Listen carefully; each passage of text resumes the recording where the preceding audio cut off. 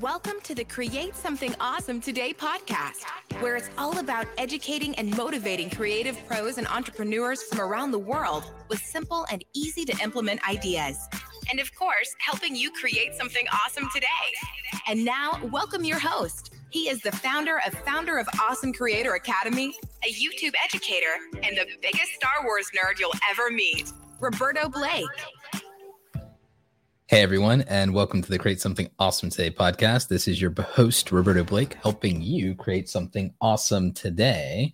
And welcome to another late night edition of the podcast. I know that this has somehow managed to become the quote unquote new normal. I promise to get back onto a regular sleep schedule at some point, but as long as I can't sleep, you get great content, right? So there is that to be thankful for. Thank you, by the way, to everybody who's in the live streaming audience. And also, tonight's episode is going to be very interesting. First of all, thank you also for the audio-only listeners. We are catching up on the back catalog of content. I believe we're up to episode 45 now. We definitely have made progress since the episode with my good friend Sarah Dici, talking about what it's like to be a full-time YouTuber, sponsorships, brand deals. We're going to be talking more about YouTube and YouTuber secrets, the things that big YouTubers never share. We're going to talk a lot about that this evening, and that's definitely going to include a little bit of information about sponsorship and things all of you want to know. And I am going to get into a lot of specifics and details throughout this podcast. Some of it will be technical. This will not be the usual stuff. Some of this might even feel a little bit advanced. So for anybody that feels like this might be going over their head, I definitely apologize for that. But I just want to give you stuff that you wouldn't normally be getting. But as for things that you will normally be getting, let's go ahead and have a word from our sponsors. We thrive thanks to the support from our sponsors. Here's a word from one of them. You know, being a full-time creator is actually something that is really difficult because you have to actually treat YouTube like a business. And you know who actually helps a lot with that? Today's sponsor, Creative Juice. Creative Juice is providing financial tools and services for content creators like you and like me. I actually use Creative Juice myself, and you can sign up for a free Juice bank account with the link in the description below. And if you fund a Juice bank account, which costs you $0 to sign up for, you also can get, I believe it's $10 free right now using my code. If you apply my code, Roberto Juice. That information is also linked in the show notes and the description down below. Creative Juice is actually a wonderful support. It's also something that I'm investing in as an angel investor with my own money, full transparency, as well as other large creators like Mr. Beast, Graham Stephan, and also Justin Kahn, formerly of Twitch, as well as Shelby Church, and many, many other creators that you know and you respect, believe in this company and this service, and we're putting our own money and our own reputations behind it for a good reason. So be like others in the community. Take your business and your content seriously. Sign up for a free Creative Juice account and get wonderful financial tools like the ability to invoice for your brand deals, get earlier access to your YouTube AdSense through their Juice Boost feature, and also get some other cool information and data about the financial health of your YouTube channel. Thank you to Creative Juice for sponsoring today's episode of the podcast. And now back to the show. So let's talk about some of the things that most big YouTubers don't share. In a previous episode about creator mental health, we got into obviously some of the ups and downs of being successful, and also how things change once you reach a certain status or position. But rather than continue to dwell on that, even though the mental health aspect of YouTube is super important and more people should talk about it, let's talk about the business side of YouTube and being a YouTuber. And let's talk about some things that most creators do not share. Now, when it comes to this, one of the things I also want to do is, again, in full transparency, I'm generally transparent with you about data through my main YouTube channel. Those of you who follow me on Twitter know that I'm very open about things like AdSense earnings. Many of you know that I'm very open about how my channel does, not even just in terms of its performance, but also in terms of its finances. And so something that I'm going to share with you is the thing that is rarely shared. My complete YouTube channel, even though it wouldn't look like it on the surface, it did extraordinarily well in 2021. My YouTube channel helped with my overall brand and business. And in total, my YouTube channel for 2021, even though the AdSense earnings, or rather the YouTube monetization earnings, we'll separate this out in a bit, even though that from an AdSense or YouTube channel earnings standpoint was estimated for 2021 to be $77,000, which on 2.7 million views and 41K new subscribers added to the pool. That's pretty great considering that I didn't upload that much and that I don't make viral content. I make information-based content. This is actually really tremendous overall, but this is actually a fraction of what my channel actually made. When you count sponsorships, affiliate revenue, and also the earnings from my coaching business, Awesome Creator Academy, and a few other revenue streams here and there, my business as a content creator did over $400,000 in gross revenue in the year 2021. Now, don't get too excited and don't clap for me too hard, because the thing you have to understand is I paid a lot in taxes, and I also spent a lot on my business. I spent probably more than 50% of that income back into the business itself. My largest expenses being the payroll for my part-time employees. I don't have full-time employees. I have part-time employees. I have contractors. I have freelancers. I mostly work with friends and family or established freelancers that I've had long-term relationships with. So most of the money went back into that. And then I don't lifestyle flex. Most of my money that I would keep in terms of my net profits that doesn't go back into things and doesn't go into like taxes, I put that away into investments and retirement accounts for my long-term future, because I did not start investing or set up any retirement until I was already into my 30s. I didn't start investing until I was about maybe 32 or 33 years old in terms of my retirement. I had savings, but I had not accumulated money in my 20s. As many of you know, I was broke in my 20s. I did not start earning and becoming successful into my 30s. I will be 38 this year. So for me, even with making multiple six figures, even with substantial income on the business side of YouTube, running a business means that you put money back into your business. And if you're familiar with Mr. Beast, he spends almost everything he can back into growing his YouTube channel. I spend my money invested into my business, and a combination of that is my biggest expenses were my team and outsourcing. And then also I pay for the software for my team members, which means I'm paying for multiple Adobe Creative Cloud full licenses. I'm paying for multiple team seating of things like Canva Pro and just different other various softwares. So our software expenses within the business are probably about $1,800 a month on average for the software for everybody, plus our automations, our services, our auditing tools. I pay for accountants on top of everything, and CPAs throughout the year. There are other professional services that I have to pay throughout the year, health insurance, business insurance. It all adds up to quite a bit to have a team and to put the money back into your business. So one of the things YouTubers do not share with you is how much money they spend. Some of them will say how much money they make, but they will not tell you how much money they spend back into their business, back into their brand. I also invested heavily into equipment upgrades, and not just equipment upgrades for my own, but also, again, I had to do that because, as many of you have seen, and you guys are appreciating this, the live streaming setup, perfecting the live streaming setup was a tremendous expense. And then with trying and wanting to expand the quality and quantity of the content, we also had to invest heavily into backup resources in terms of multiple hard drives. And then one of the other things that we looked at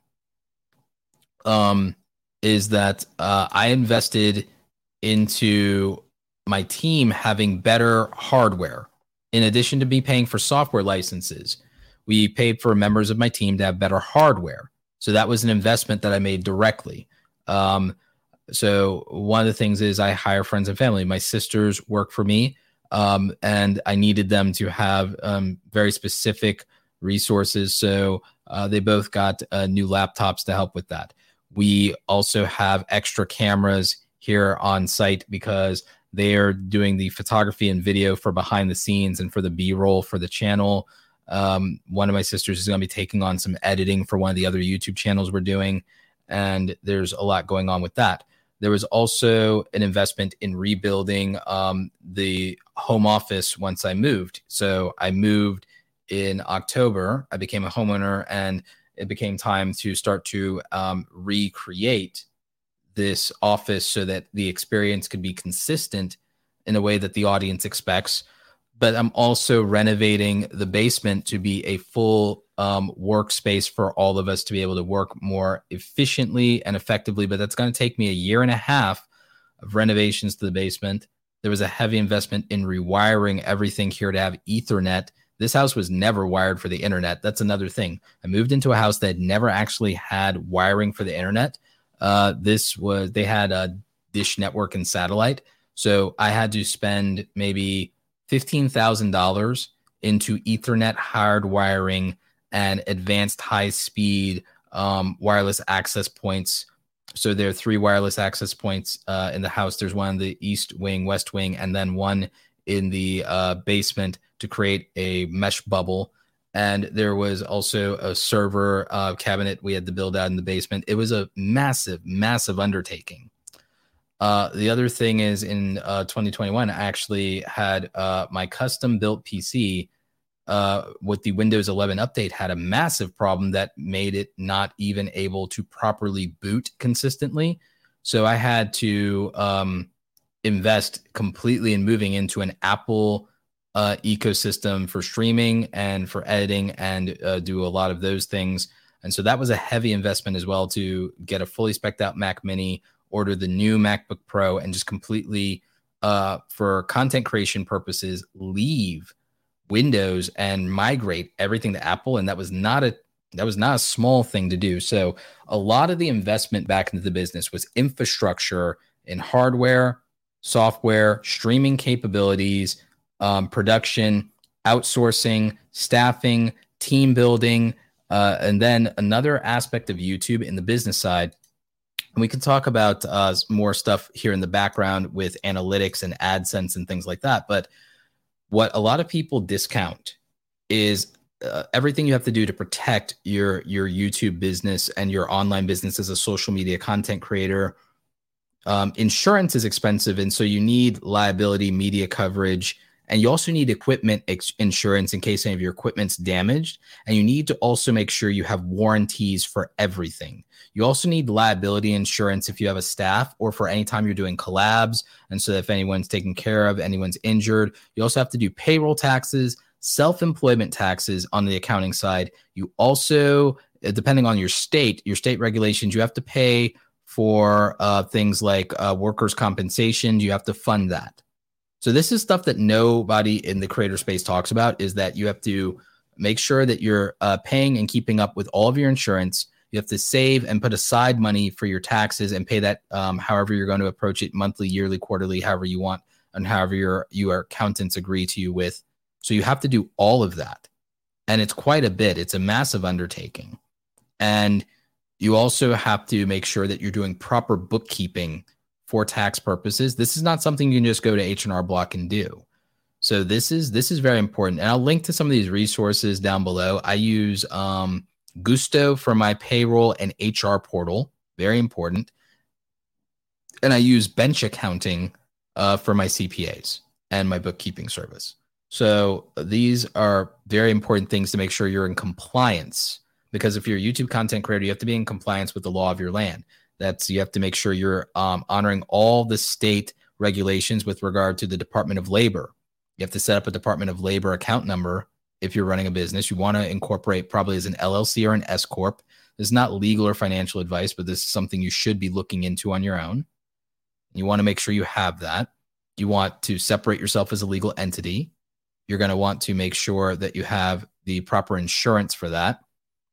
Don't skimp on healthcare coverage. My biggest expense, probably my personal expenses, is the insurance, because it's not just the insurance for myself and the business and the equipment and my healthcare coverage. You want to have things like a comprehensive life insurance policy for your loved ones. You also want to have if you're a homeowner, you definitely want to have some type of mortgage insurance in case you're incapacitated and can't work. You also want to have some type of potential, depending on your age, you might want to look into what's called a catastrophic insurance policy. You might want to have stuff in case of, accidents, or in case you're incapacitated, in terms of a way to cover that.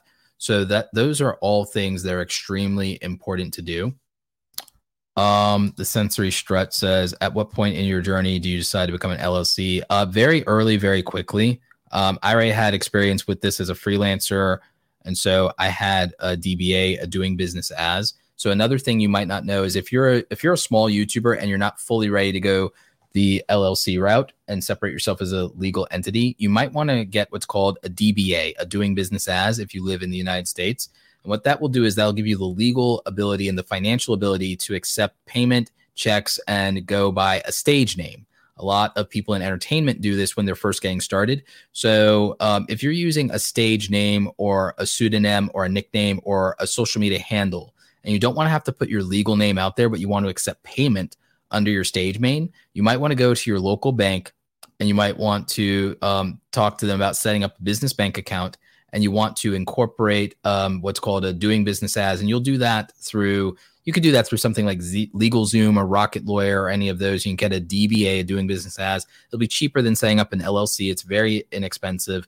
And what you're going to want to do is then set up a tax IEN number with your bank, and you're going to want to just have a separate stage name that you can receive checks and payments through. You're going to want to set up a business bank account in that name, and then that's going to allow you to also separate your finances. A lot of people don't realize, if you're a content creator, you should be separating your finances. It's not okay to just have your money going just to a regular bank account for your AdSense. You want a business account. This is one of the other good reasons you could sign up for like Creative Juice and have some of that separation, and not have it commingling with your regular bank account. At least for the incoming money, you could always send it out to that account later and pay yourself. If you're not set up as an LLC or an S Corp, putting yourself on payroll and making yourself a W-2 in your own business, you can do what's called an owner's draw. Again, none of this is financial advice. Talk to a CPA, talk to accountants, talk to financial experts, maybe get a financial advisor. Some of you don't realize you can go to your bank and you can actually talk to someone. They won't be a fiduciary, but they will be like a financial advisor, and you can talk to them and start to try to get more educated, and they will set an appointment with you. Most of them, you can do this with your bank for free. A lot of people don't realize they can have a free consultation with their bank, and they can start to explain their situation, ask for advice, and you can become a lot more financially savvy, and they can help educate you. It's very practical to do something like that, and it can be extremely helpful. I would not underestimate the value of doing something like that. A lot of you could benefit. A lot of you could benefit just from having that conversation, and it's worth being even slightly more educated, to be honest, about these things. Worth even being just a little bit more educated about it.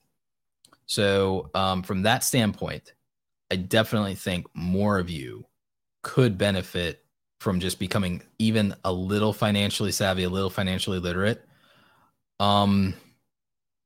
So like some of you are like, well, I'm not making money yet. But the thing is, if you plan to do something as a career, you don't wait for results, because the results are implied if you're serious. If you're serious and you believe you can and will be successful, you should act as if you're going to be successful. You should put these things in place. It's not like you're wasting fabulous sums of money by setting yourself up properly, because the downside is if you are very successful at any point and you're not prepared, it's too late or it's going to hurt. So there's no point in waiting until results manifest if it's not the type of money that will represent a very painful hardship for you. Don't pinch pennies on being prepared. An ounce of prevention is worth a pound of cure. So I wouldn't hesitate on this too much. There's another business that I'm starting. I'm starting a business with some family members, and I don't expect anything to manifest from this business until at least 3 to 5 years from now, depending on the market. And I've just went ahead and I incorporated that business. I went ahead and paid money to incorporate that business now, and I don't expect to make any money on that business for 3 to 5 years. Now again, I am in a different financial position to where that money to incorporate that LLC doesn't represent a hardship for me, but that's something that I want you to consider more, is like, if it's not a hardship for you, just be in a position where you're making sure that you're prepared well in advance of any success that might come your way. And so I definitely want to make sure that I'm answering some questions from the live chat. So if you have questions, please feel free to ask them. But some of the things that people never share about YouTube success, like I said, is like, well, what do you do on the business end? When did you what do you do about an LLC versus an S Corp? What do you do about payment processing? With payment processing, I have a Juice Bank account. They are a sponsor, but I also believe in it. I put my money in it. I trust them with my money. It saves me money on the PayPal fees. I love PayPal. PayPal's been a sponsor of the main channel before for PayPal for Business.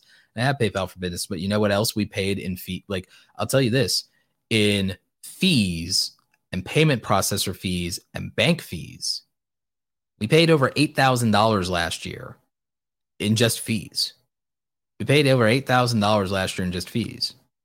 I've paid hundreds of dollars coming in on things for money coming in to PayPal. I've paid hundreds of dollars on thousands of dollars, and then I've paid tens of dollars on the money going out to my actual bank account. And that adds up over the course of 12 months. That adds up to thousands of dollars.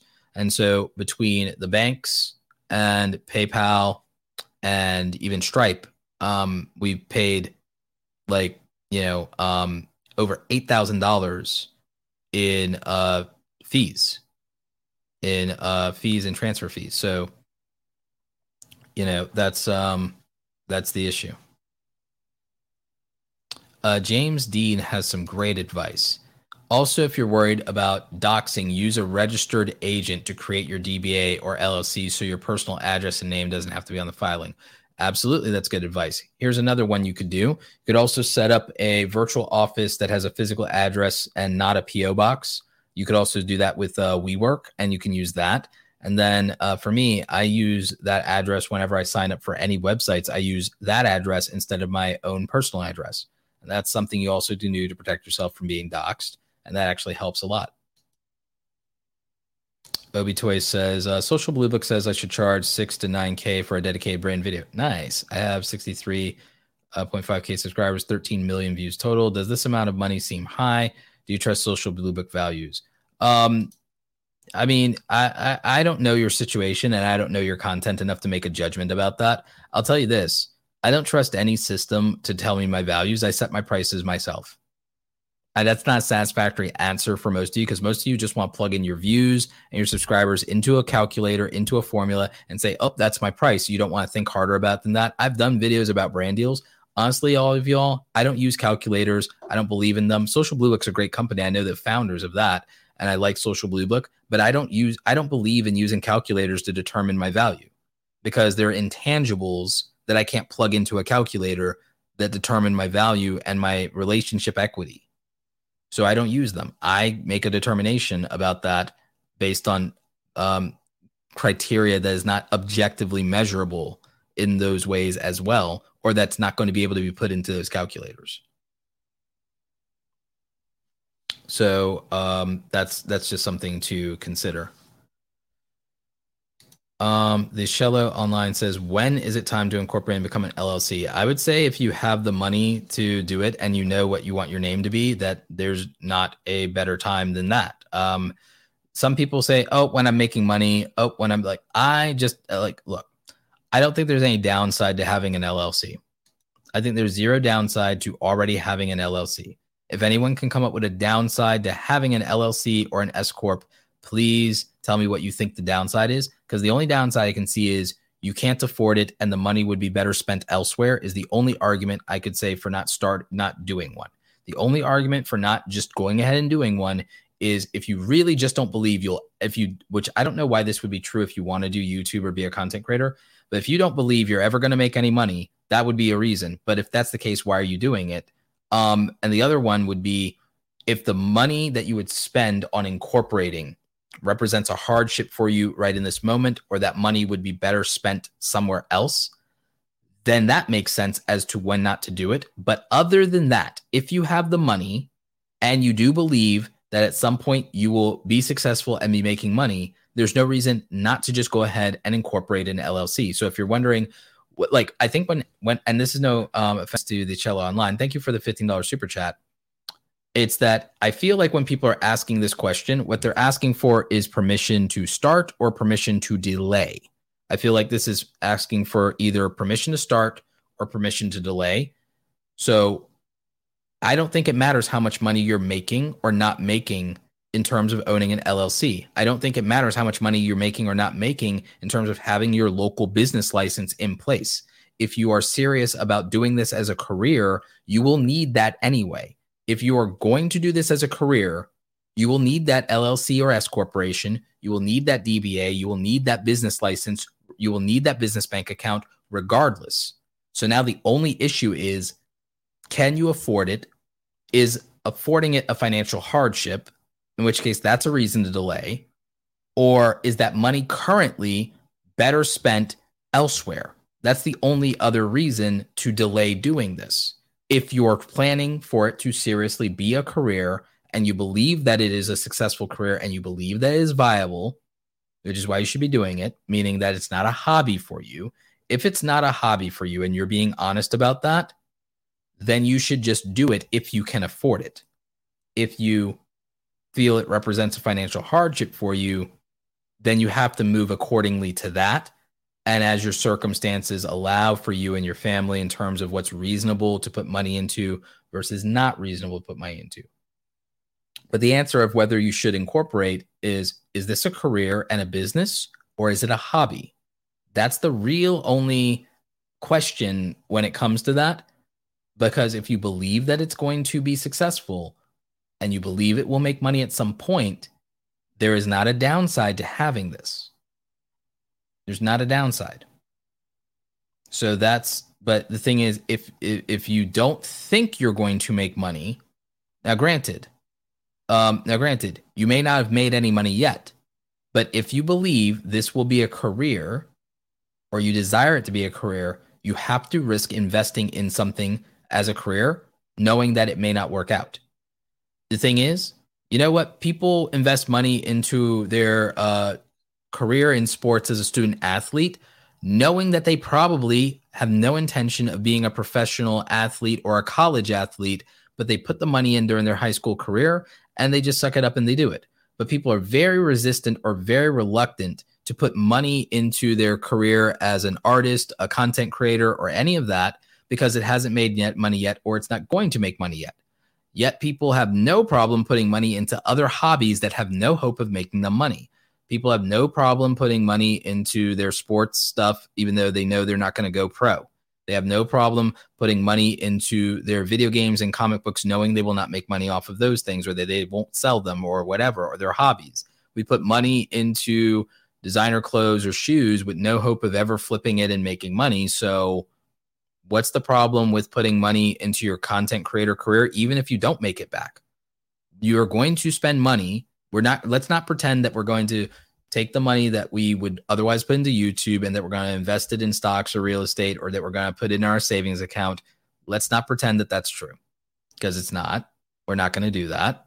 We'd already be doing it, so that's the case. So you might as well spend money into building your YouTube career and just say, well, I'm going to cut out my other vices. I'm not going to go clubbing anymore. I'm not going to buy video games for a while. I'm not going to buy the newest console. I'm not going to buy these sneakers. I'm not going to buy these heels. I'm not going to buy the handbag. I'm not going to buy the hoodie. I'm not going to do any of that stuff.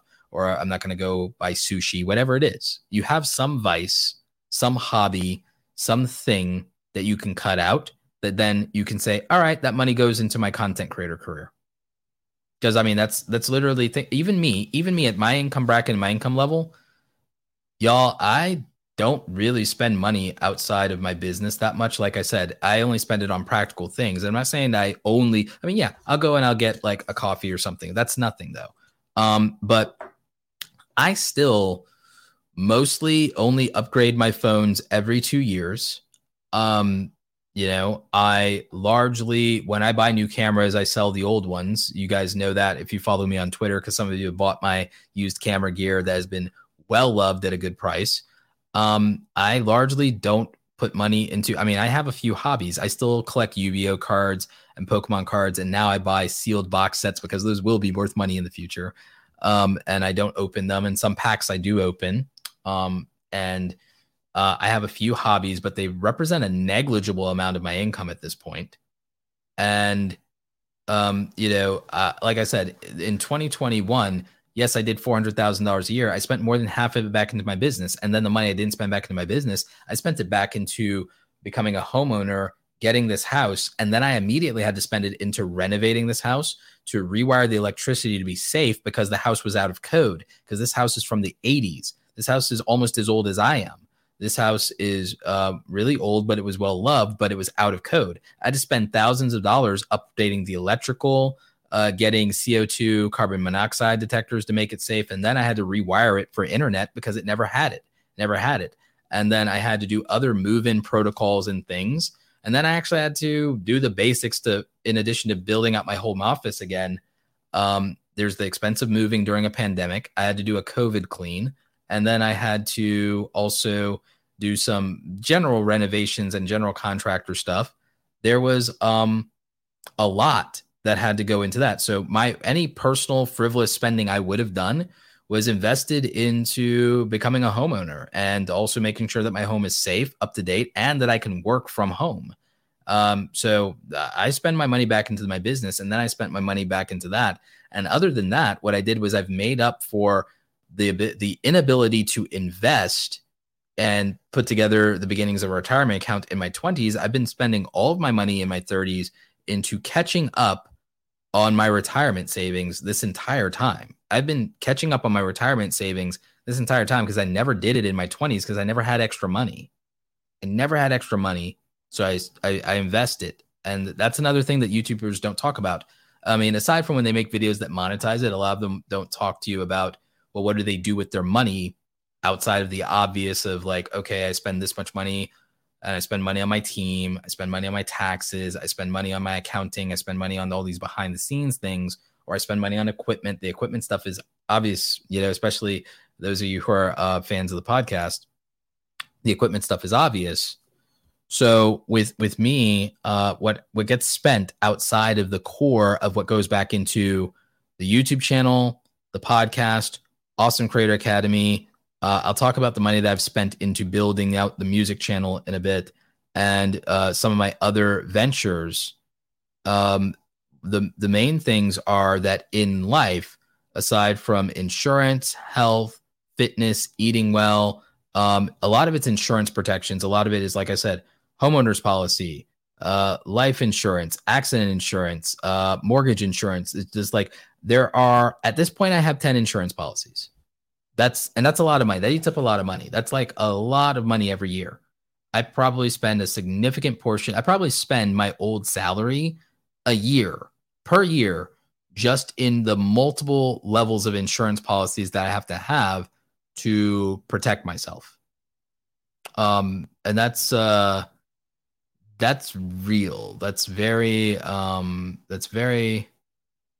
practical at the same time. Yes, Ryan, affiliate money is insane, even if it's not the main source of income. So, I mean, I can tell you the breakdowns of this. Awesome Creator Academy over the course of, let's see. Over the course of the last 12 months, actually, I could probably just pull the stats for January to January. So let me try and pull that. But Awesome Creator Academy, my coaching business, did about I want to say like $100,000 from January 1st of 2021 through through December 31st or January 1st of 2022. So let me pull those numbers because I think I have those exact numbers. Let me see. I think I have those exact numbers. So Awesome Creator Academy did like $100,000, I think. The YouTube monetization, again, not all of that was ad revenue. Part of that was YouTube Brand Connect. So ad revenue is probably closer to like almost 40,000. So let's see. Ad revenue was 40,000. Brand deals was probably 150,000. Awesome Creator Academy was. So let's see here. Awesome Creator Academy was 103,000 for 2021 for sure. So it was $100,000. AdSense, not all of this is ad revenue. We're just calling it AdSense, but like some of it was YouTube Brand Connect, which is still brand deal stuff. Then combined with the brand deals outside of this, brand deals was 150. Ad revenue was almost 40. So chalk that up to like 190. Awesome Creator Academy is 100,000. That's 290. And so the rest was largely a good portion of that was affiliate marketing. 5,000 of it was public speaking at a virtual summit. And then the rest was other affiliate programs or something like that. So affiliate programs was probably something in like 85,000. Ad revenue was 40,000. Sponsors was like 150,000. And then coaching was like 100,000. So that's what made up the 400,000 figure. So that's how that worked out. Well, it's a lot to run an effective business. Oh, it's absolutely a lot to run an effective business. It's just this is the behind the scenes. This is the inside baseball, y'all. This is the inside baseball, y'all. So yeah, and I know some people are skeptical and may not want to believe affiliate revenue can pay that much. I mean, I can actually bring up the affiliate dashboard just for TubeBuddy, and then you can actually see for yourself. So from a transparency standpoint, which I've shown this publicly before, but I know a lot of people don't like to believe it. But with software as a service, affiliate marketing specifically, you do very well. And it's actually probably the most reasonable and the most, it's probably the most reasonable and it's probably the most reliable way to make legitimate passive income that's also fair to the consumer and the audience. Because like with TubeBuddy, I do like $5,000 a month. You can see my lifetime earnings down there. And I bring this up because this is true passive income because it's software as a service. It's recurring monthly income, but it's also because I've achieved helping lifetime customers in terms of installs and paid purchases. And so people only pay for software every month if they get value from the software that they're using every month. Nobody, and so this is recurring. This is not like one-time commissions, it's recurring. So that's lifetime commissions. Now, I have other affiliate commissions too. I mean, even Kajabi, I use that for my own business. Kajabi, I do maybe 1,800 a month. So it's significant. And so like YouTube ad revenue is what too many people care about YouTube ad revenue. I get it. But like, and that's still not bad, but too many people care about YouTube ad revenue when YouTube allows multiple opportunities to monetize. And you can do really well with avenues outside of YouTube. And then it's practical. And then you could look at it from this perspective. I look at it as you should think about the things you have to fund. And in real life, if you have a 9-to-5 job, instead of being someone who diversifies their income streams as a content creator, if you have a 9-to-5 job, you're trying to fund your lifestyle, your taxes, your business or ambition, and your savings and retirement from a single income source. That's unreasonable. You're trying to fund and then you still want to be able to jump on opportunities as they arise. So you have 6 things you're trying to do, and you're doing it with one income stream called a 9-to-5 job. That's unreasonable. That's insanity. Think about it. Oh, I'm going to pay for my cost of living and lifestyle. That's all right. You're going to also fund your passion, your project, your business. That's 2. You're going to pay your taxes. That's 3. You're going to try and save some money for a rainy day. That's 4. You're going to try and invest in your retirement. That's 5. And then you still hope to have money that if an opportunity arises, you can do something about it. That's 6. You're trying to do 6 things on one income. That's insanity. That's insanity. But everybody tries to do it, right? And then they think entrepreneurs are crazy. You think entrepreneurs are crazy? Try trying to do 3, 4, 5, 6 things on one income source. That's insanity. That's nuts. So let's probably not think that that's a reasonable thing to do. So and then what do people do? They get a second income source. They start making money on YouTube or Twitch or TikTok. Then they start making money. And then instead of keeping 2 income streams, what do? They quit their 9-to-5 job and they go down to 1 income stream that's less reliable in many cases. That's not reasonable either. So the thing is to build multiple income streams. So as you guys can see, I don't rely on AdSense alone. I don't rely on brand deals alone to live off of. And then I don't rely on affiliate revenue alone. And then I don't rely on my own business by itself. I use all of these things and then other streams on top of that. And so I have income streams that are specifically to fund different things I want to do or to happen in my life. And then I try to increase and raise those income streams. And that's the way that I figured out to do it is, what if I dedicate an income stream to help fund the payment of my taxes? I can estimate what that's going to look like so I can go that route. Okay. What if I use an income stream to specifically fund paying for the cost of running my business? Okay. Well, in my case, it takes maybe 1 to 2 different income streams to accomplish that. So it's like, okay. And then my lifestyle, well, my lifestyle can be accomplished with one of my income streams. I could tie it to one of my passive income streams. So, okay, that's all right. That's a reasonable thing to do it off of 1 or 2 of those. Oh, I can fund my retirement account off of an income stream. So, okay, let's build out that. Let's get that number up.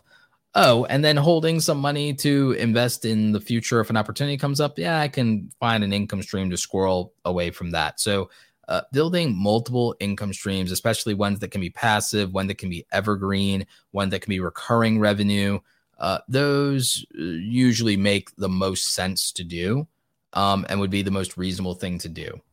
And so the thing that I would advise you on is to really think of YouTube like a business. But then I think beyond that, you need to think about, okay, what things are I trying to fund with my money? Everything that I need to fund with my money should have a dedicated income stream that provides for it. So like when people talk about business, something that is not taught to content creators and artists and musicians and performers and dancers is the fact that you need financial literacy. You will have to learn about not only making money, because making money, people think that their financial education stops at, okay, I'm now making a high enough income, I'm making enough money to take care of all my other problems. And, oh, I'll hire smart people to help me. It doesn't work that way.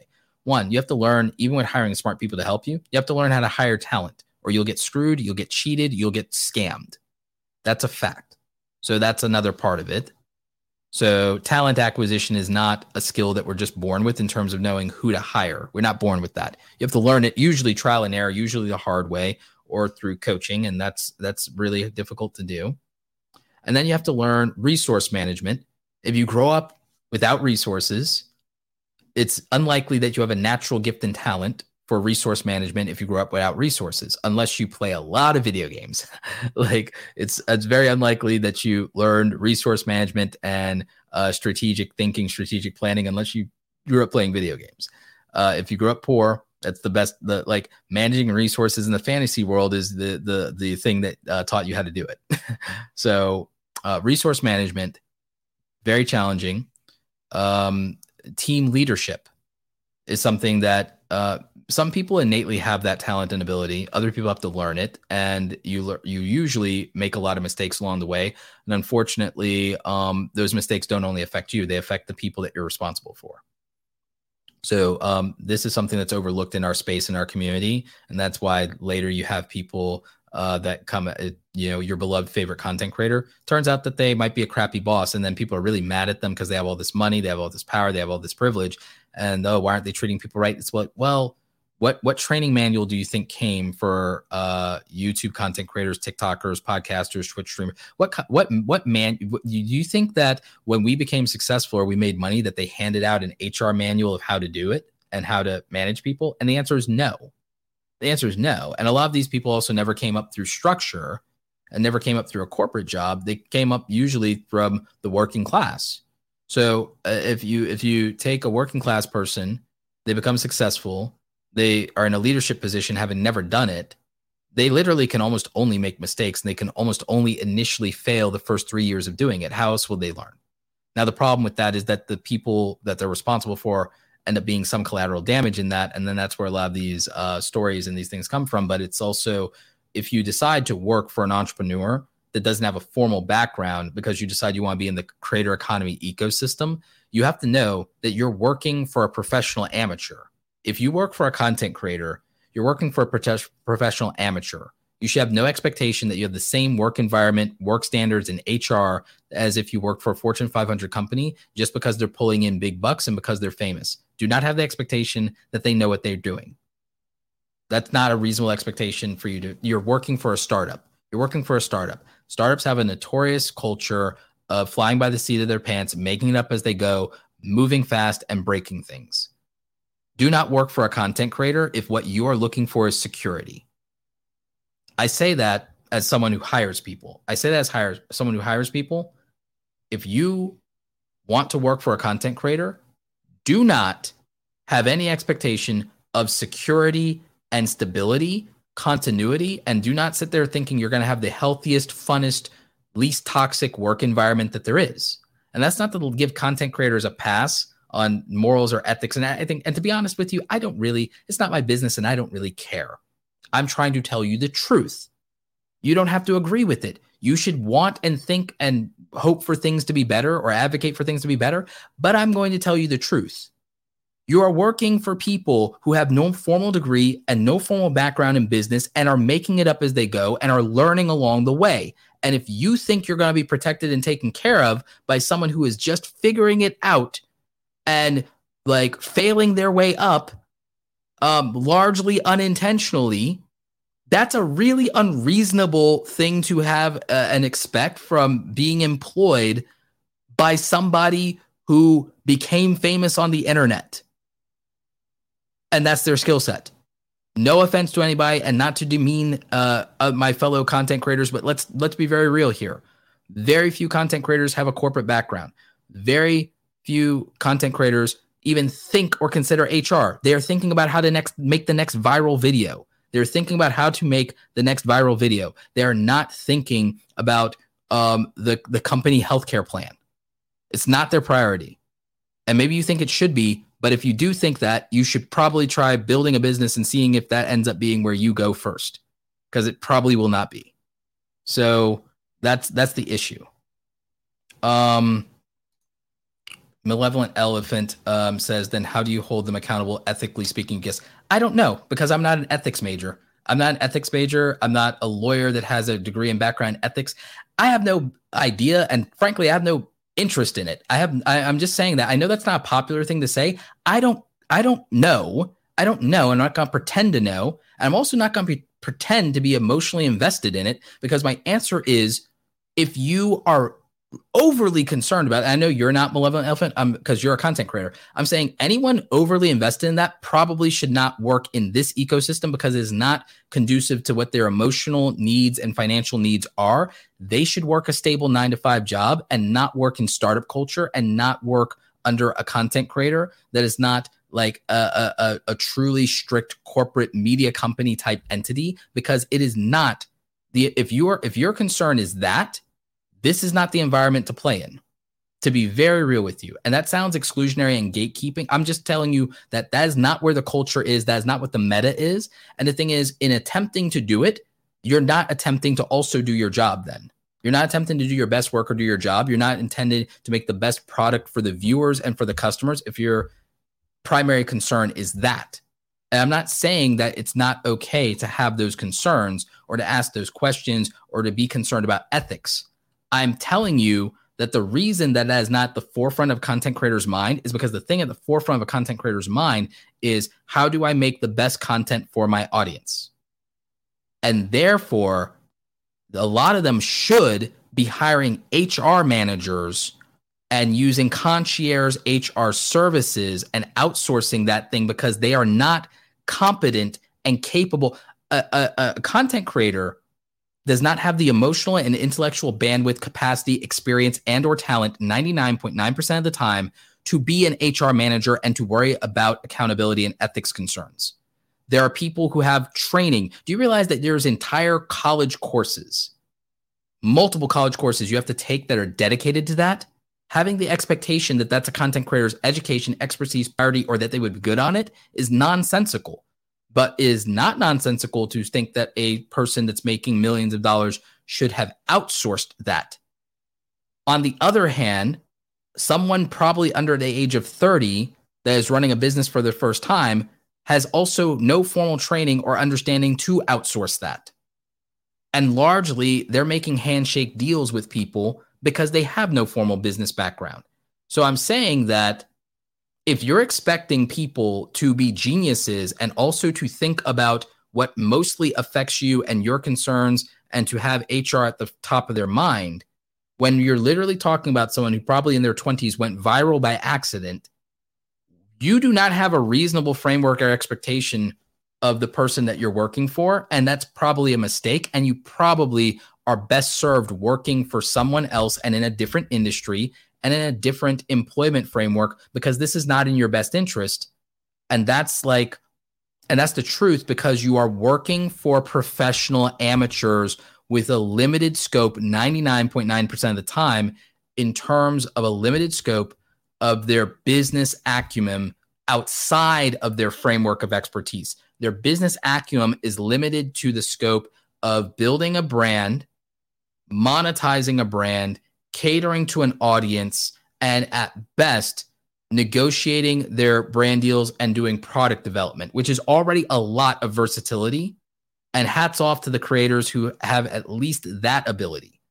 But you are literally now asking them to be good at 12 things when the 6 that they're good at is probably already an unreasonable stretch and already makes them a unicorn. It already makes a creator a unicorn to be good at the 6 or 7 things they need to be good at to be a successful creator. Most people under 35 cannot do that and also be good at the things that make them excellent leaders, which is why most of them are not in that capacity. And the ones that are smart enough to recognize that bring on help and bring on a management team or an HR team or hire a company that specifically does that. The same way they hire companies to do their brand deals, the repurposing of their content, or other aspects of their business if they're smart, or do the financial side of their business, hiring a fiduciary or a financial advisor. Sometimes they also get somebody specifically to handle accounts receivable, accounts payable, and payroll if they're smart. But a lot of creators are not. Even large top tier creators still write personal checks to people who do work for them, still pay directly out of pocket, do cash, don't use contracts, don't use lawyers. And that's just because, again, these are people at a professional level. They're still playing the game like amateurs, largely because they're young. They haven't been taught. They don't have the formal education or background, and because it hasn't been a problem for them up until now. And I'm just telling you that deciding to work for somebody like that, those people might be in a slight bit of naivete, but also choosing to work for them if what you need is stability is also naive. So Hermit Samurai says, about outsourcing, I deal with that most outsourced companies treat their employees like crap and they only care about their targets or their contracts.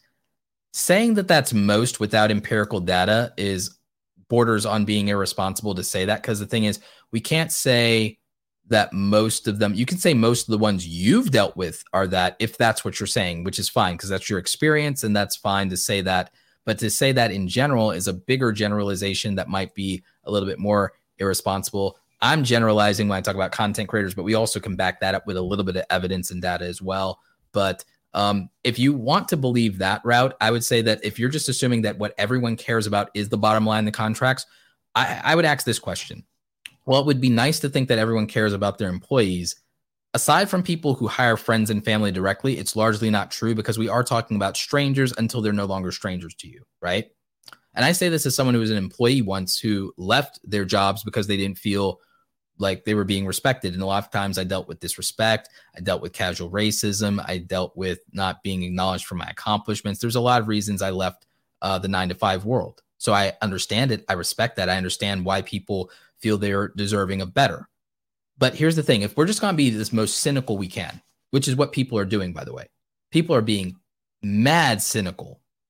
If we're going to be cynical and we're going to say people only care about money and the bottom line, then why don't we assume that directly going in and act accordingly? Why do we keep making the assumption that it can or should be better if we are going to go ahead and then go into the cynical realm of people only care about their targets, they care about their money, they care about their profits and their bottom line? Why do we not approach things ruthlessly and rationally and advocate on our own behalf, not from the position of expecting care or empathy? Why don't we then also align ourselves to self-interest then? If we align ourselves to self-interest in our endeavors and we don't expect that we're going to be treated well, we expect that it's going to be a transactional relationship, then we're going into it theoretically, as cynical as that is. And I'm asking the question. I'm not saying we should. I'm asking the question. If we're going to be that cynical and say, no one's going to care about me as an employee, no one's going to care about me personally as an individual.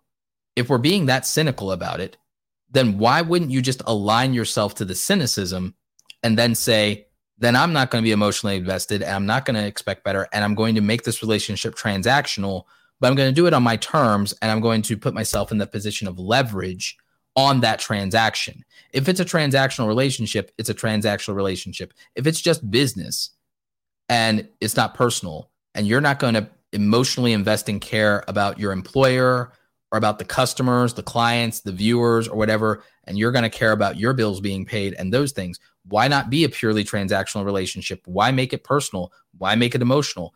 Why expect empathy, but then why give it at the same time if you're going to be cynical? And I'm asking that as a question. I'm asking that question because if you're not going to be cynical, then it's about your own standards. Regardless of how you're treated, you're not going to make it the customer's problem. Regardless of how you're treated, you're going to do the best job that you're capable of, regardless of what the outcome is for you, because you will not deviate from your personal standards of how you operate and what your ethics are. Your ethics, theoretically, are not predicated on other people honoring the agreement or treating you well.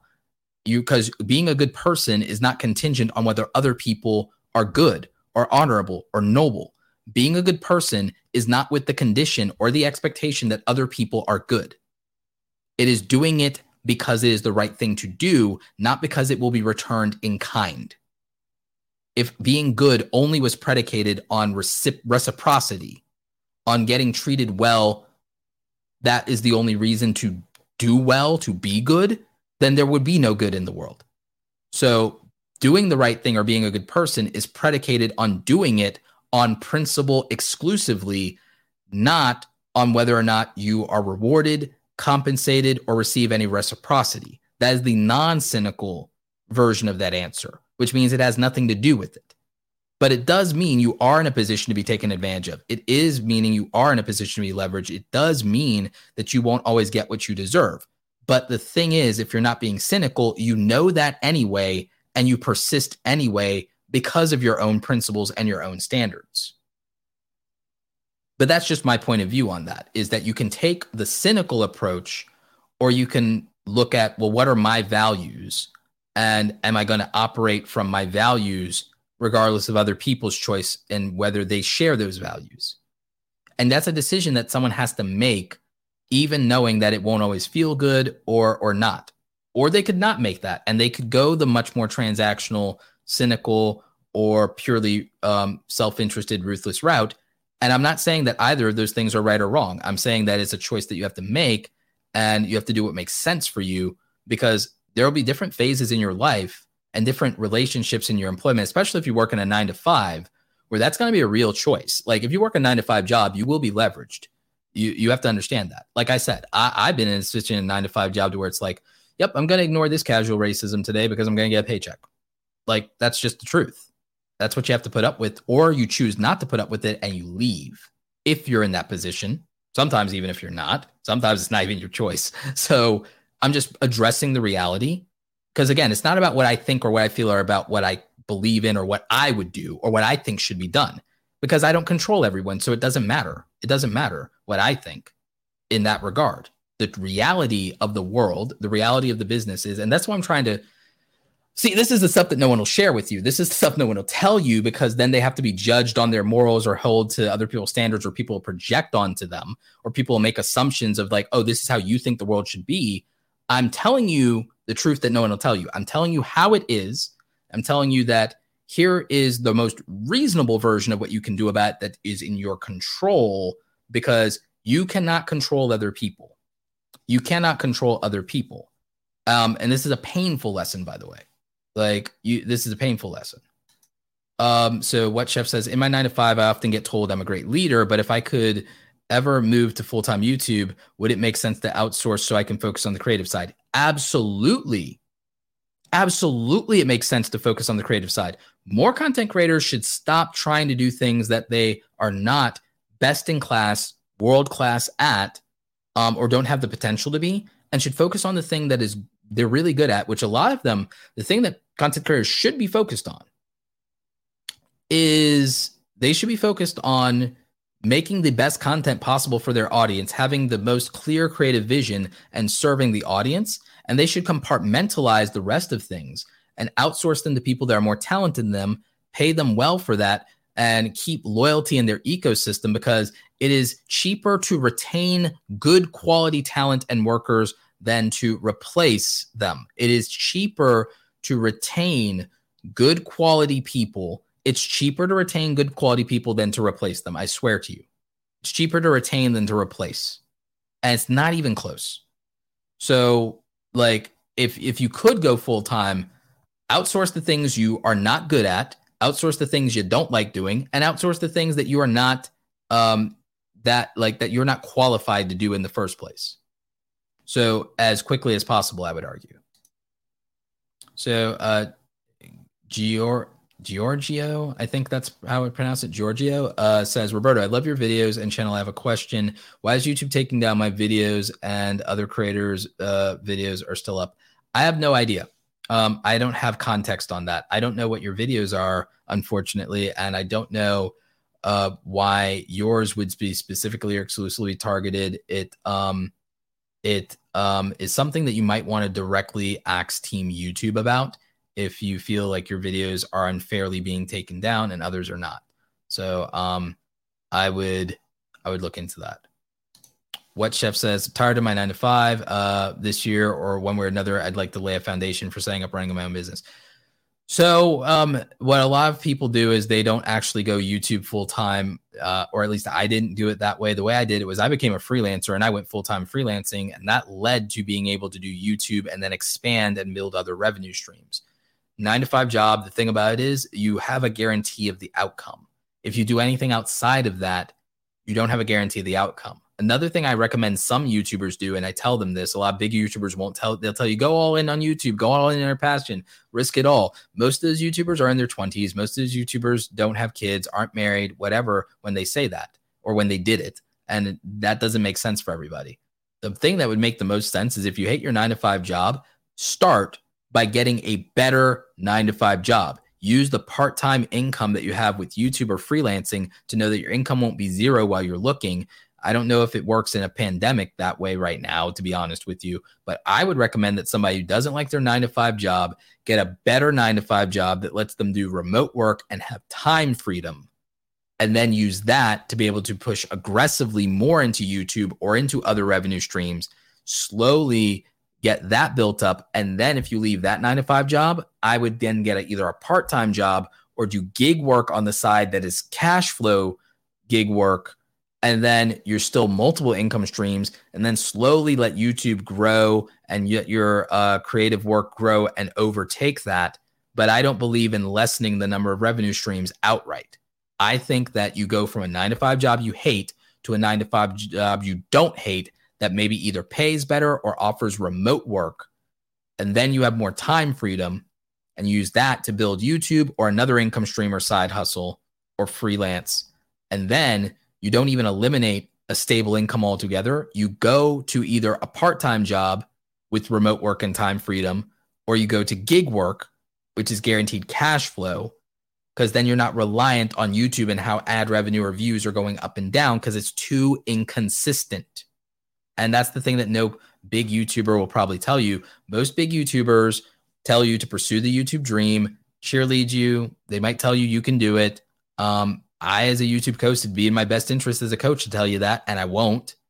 I will tell you the most practical thing to do is to add to income streams rather than take away. I will tell you the most practical thing is not to go all in on YouTube if you're not in your 20s or a young adult teen whose parents are going to take care of them. If you don't have resources already, if you don't have money saved up already, it's not practical to go all in on YouTube. It's not a reasonable thing to do. It's more likely going to turn out badly. Telling you otherwise would be a really good way for me to sell YouTube courses. It'd be a really good way to sell you YouTube courses and tell you to quit your 9-to-5 job. I'm not going to do that because that's not a reasonable thing to do. Most of you should, especially if you have a family, you have responsibilities, or you're in your 30s, the most reasonable thing to do is to get a 9-to-5 job you don't hate, remove financial stress, gain time freedom, and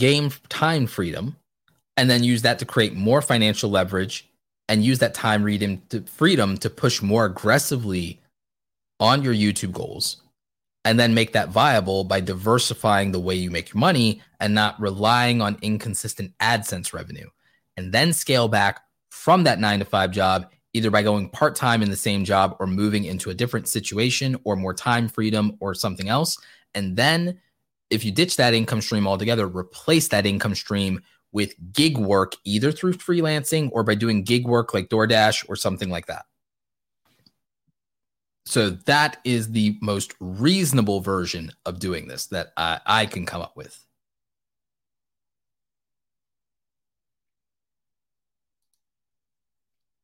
So Flip Classroom Tutorial says, love what I do, teach and ed tech integration, family, kids, household thing. And so I'm thankful to get to combine my creator outlet with my day job. Agree with adding income streams. Oh, yes. It's very important and reasonable. I think most of the background on doing this whole thing in the YouTube dream thing largely comes from people that are younger, and it's no offense to anybody, no offense to younger people, younger millennials, Gen Z, nothing like that. I'm 37, I'll be 38. I'm coming from the perspective of someone who did not have that luxury. Like, okay, I did not have that luxury. And also I came up in a different time. Back in my day, everything was harder. Like, yeah. So I came up in a different time, and I understand the financial ramifications of leaving a steady income behind, and it doesn't work out for the majority of people who try to do it. So I came up with the most reasonable answer that I could come up with for people who are not young and can't YOLO it and fall back on their parents. So that's like, so that's what I believe in, is I have to give you the most reasonable version of it.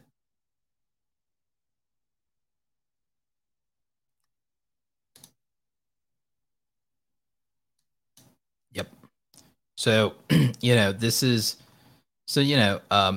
I feel like it's the most reasonable version of advice. It's obviously not the only path, and it's not the only situation that exists, but this is from my perspective in terms of what can be financially practical and viable across the board, usually in most situations. It's also, again, why I'll transparently share stuff with you that other creators won't, in terms of things like my revenue, for example, right?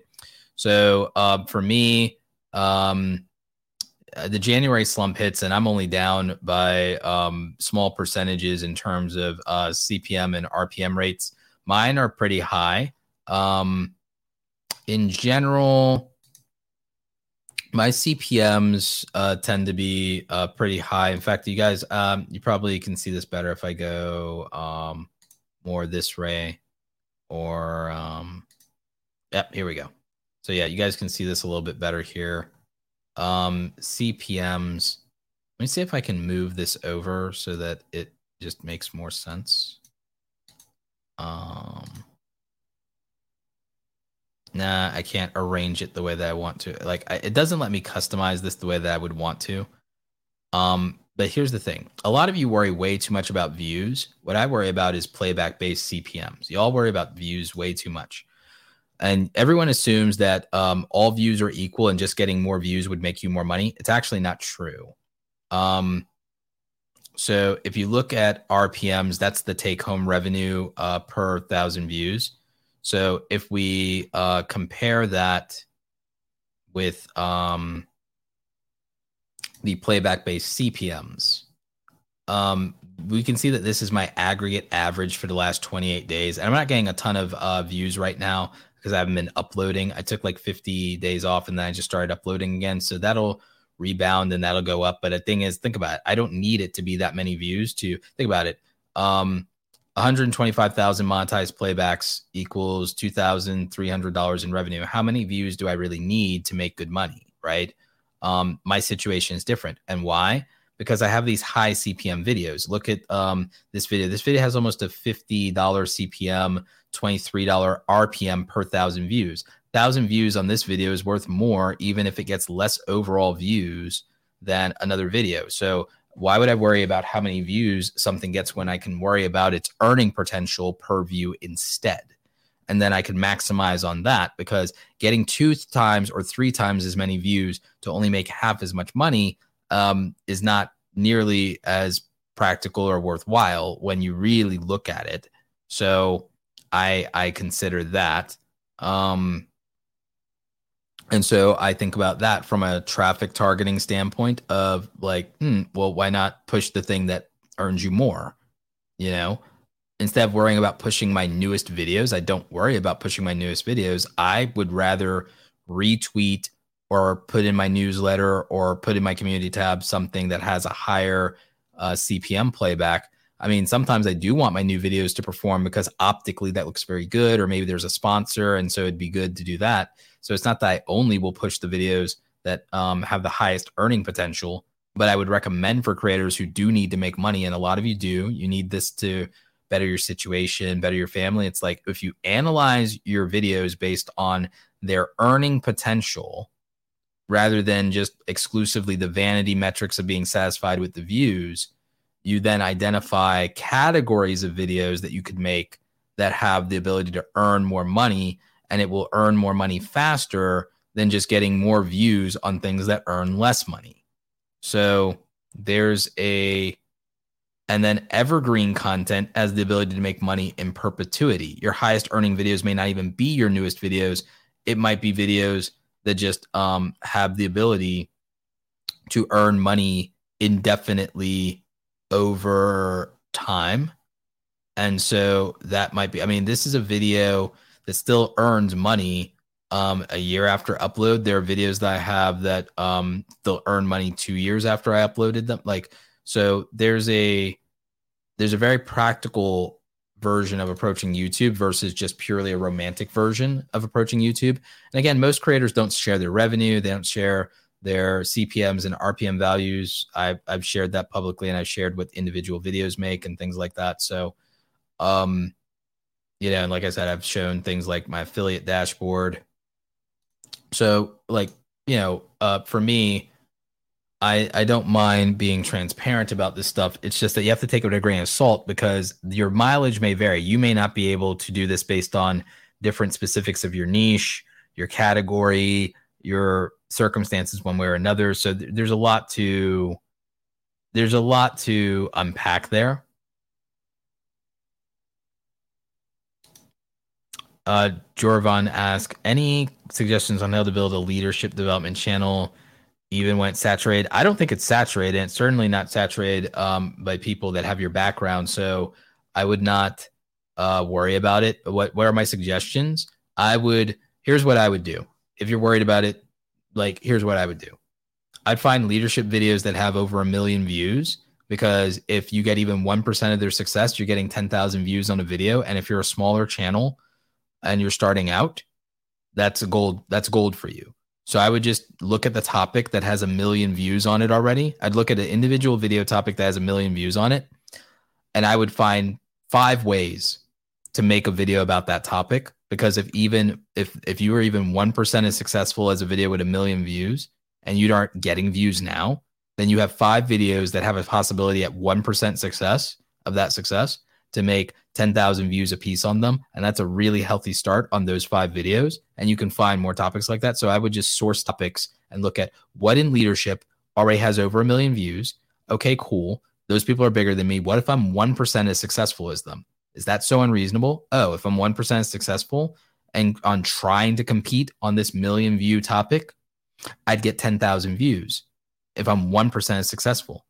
If I'm not getting views and I'm not getting 10,000 views in upload, I might as well make 5 videos on that topic and try and get 10,000 views per upload. That's what I would do. And just a thought, that's just how I would approach it. I don't worry about things being saturated, because here's the thing. There's no such thing as saturation in YouTube. You know why? There's no saturation in YouTube of an abundance of quality. There's no saturation of quality. There's no saturation of representation. And there's no saturation on a different variation and a different take of a topic, but breaking the meta of that topic. So saturation is a joke, because what YouTube is saturated with is mediocre content from people who've never put in years to get good at something. That's what YouTube's saturated with. YouTube is majority saturated because 90% of creators never get 10,000 subscribers. Why? Because everyone tries to make content that is a zero barrier to entry that requires no level of proficiency, skill, learned experience, or lived experience. Everyone tries to do things that are a zero barrier to entry. That's why it feels saturated. And most people's executions of it are mediocre. That's why there's no problem in YouTube being quote unquote saturated, because it's saturated with a lot of mediocre content. It's not saturated with people who want to do exceptional work. It's not saturated with people who want to be consistent. It's not saturated with people who want to put in the effort to do the highest quality. It's not saturated with people who have expertise or experience at a high level. It's not saturated with people who've done the thing that they want to do. It's not saturated with people who have a decade of experience starting, or even 5 years of experience starting. It's not saturated with people who come in with good quality production values. It's not saturated with people who come in and put on a very good on-camera presence and are consistent. It's not even saturated with people who don't have a presence or a personality and try really, really hard consistently to improve it one video at a time. YouTube's not saturated with people who are willing to make 100 videos just to get good and not be a scrub anymore. So YouTube's not saturated. It's a bad joke to think that YouTube is saturated, because it's not saturated with people making quality content. It is saturated with people making mediocre content. That's the only thing it is saturated with. YouTube is only saturated with mediocre content from people who have not bothered to be consistent at anything. And I know that's harsh. That sounds borderline pretentious. It sounds borderline condescending or arrogant. I want you to debate me on the merits of that when you think about the content that you've seen on YouTube that doesn't come from established creators, and make the comparison. Even outside your own content. I want you to think about the channels you've seen under 10,000 subscribers, and then think about that. I want you to think about the niches of gaming, the niches of vlogging, the niches of commentary, the niches of budget reviews, the niches of reaction. And I'm not dunking on those niches. I'm telling you that most people try to do those things. Why? They cost them next to $0. Why? Because everyone has a gaming console. Everyone has a smartphone and can do commentary. Everyone has a smartphone and can do reaction videos and not have to make original content. Everyone tries to do the thing that has the lowest barrier to entry and the lowest averaged quality that they can find. No one tries to be exceptional. And that's the difference. And that is the difference. And I'm being harsh because I am being real. This is the stuff that nobody will say because it is not relatable. It is not relatable. It is not likable. It is not agreeable. It is contrarian. It is harsh. It is brutal. And it's not what anyone ever wants to hear. And I hate to break it to you, but large creators are largely successful in relatability, likability, agreeableness, and being approachable. I wasn't necessarily good at those things in high school, so it's a little late for me. But all joking aside, and I don't say that to be critical or to dunk on creators. That is a good way to be successful in any aspect and dynamic of life. You will be more successful in life. You'll be more successful in life if you're likable, approachable, agreeable, and relatable, which is not as good for a lot of people that are more awkward or introverted, or it's not as easy. You won't score as high marks on that, right? If you're shy, you won't score as much high marks on that. If you're a contrarian, you won't score as much high marks on that. If you're in any way neurodiverse, you won't score as much high marks on that, right? So there's an archetype to the type of people who are usually successful in the YouTube meta, which is unfortunate, or at least successful at a very, very high level. But a lot of it will come down to agreeableness, likability, relatability, approachability, a sense of outward humility. And unfortunately, it comes at the price of actual authenticity versus the projection of authenticity, largely through things like virtue signaling, right? And I don't hold it against anyone because it's proven to be what one does to be successful. It's also the same in corporate America, by the way. It's the same in corporate America, where through that agreeableness, that's how you become a yes man, a yes woman. The likability is the navigation of office politics. The humility is how you always are spoken highly of and referred and recommended. It's the same game, navigating that. Social hierarchy, social ladders. It's the same thing in high school. It's the same thing in corporate America. And it's largely, unfortunately, become the same thing in YouTube. And while I feel some kind of way about that, I can't hate on it because it clearly works. It clearly works. But I also do think that it does set the example of it sets the tone and example of the fact that people feel the need to in many ways be less authentic these days. And that's not how it started out. YouTube started out very differently than that, and it was very much about authenticity. So Hannity Bailey, thank you so much. Thank you for sharing and being honest and open with your finances and income. You are very welcome. Appreciate you. Let's see. Yeah, it's yep. What the chef says, Roberto, reason I always tune in and am available is student of your work is your honesty. Best real genius advice at channel. Thank you so much. I appreciate that. Marilyn Schatz says, I've been following you since the early Periscope days. You've always been real and honest. Thank you. I appreciate that. I try. I think that largely I became jaded at corporate America and 9-to-5 jobs, and the fact that you had to wear a mask and you had to be agreeable or basically be fired at any given point, or to get ahead or to get promoted, you had to navigate the office politics and be likable and agreeable and a yes man or yes woman. And it's like, you do that. I mean, I didn't start the content creation thing until I was like almost 30 or something. So like, like a decade in the workplace, you get burnt out on that. In my case, you become a little bit jaded, you become cynical, and you can't take it anymore, literally can't take it anymore, and you leave. And so in coming to the internet, I wanted to be myself. So I've like never put on a persona. I did not create a character, which is fine. Some people do that to create emotional distance and set boundaries, and I respect that.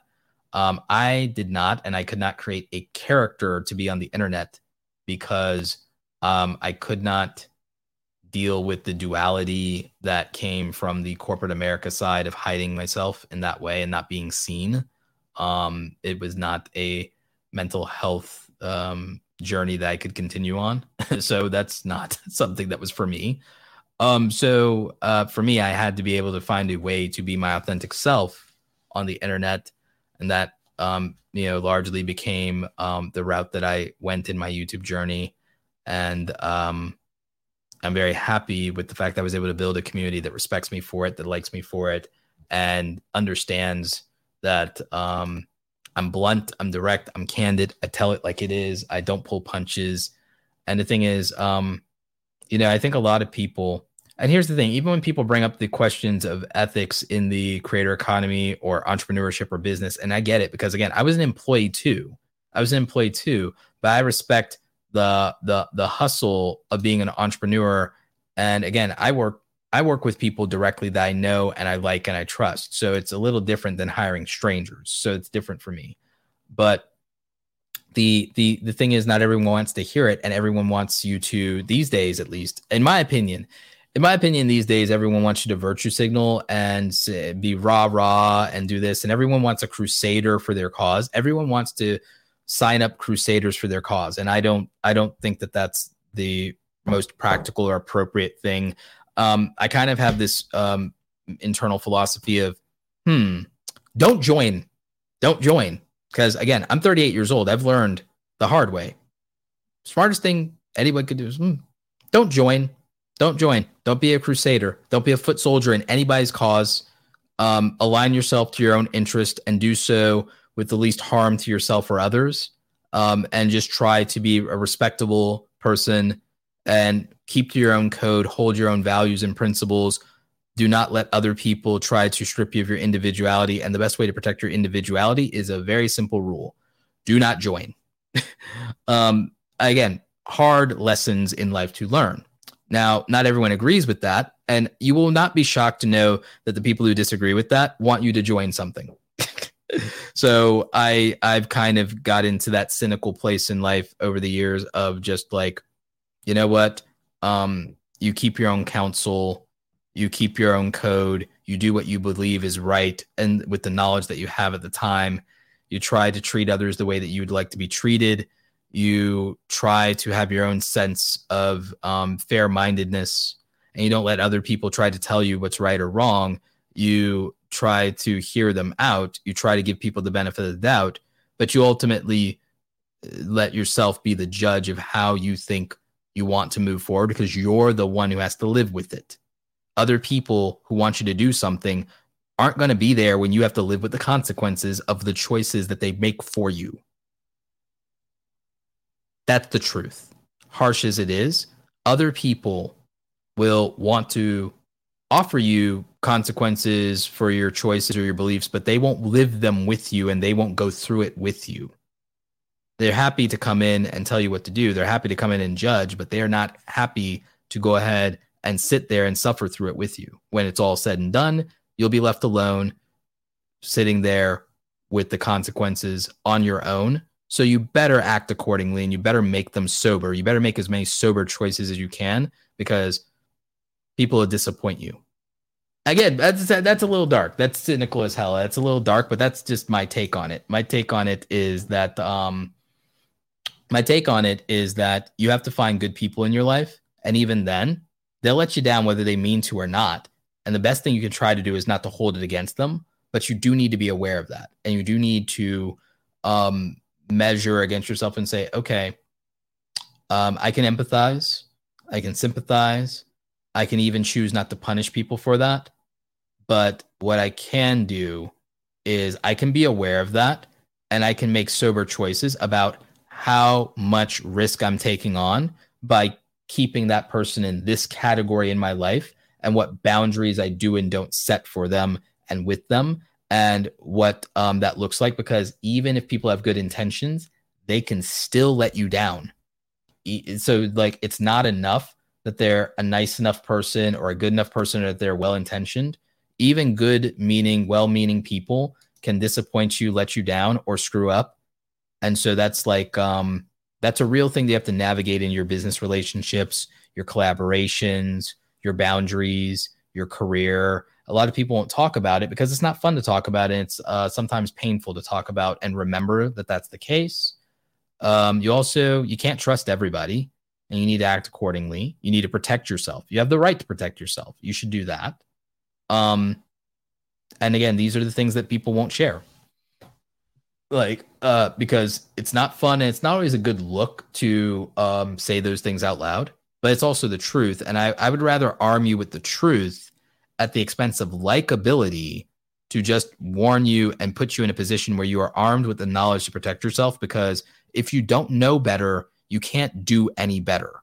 And it's a lesson that I wish had been imparted to me when I was much younger, because it would have protected me from people and the consequences of trusting the wrong people, so that's a whole thing.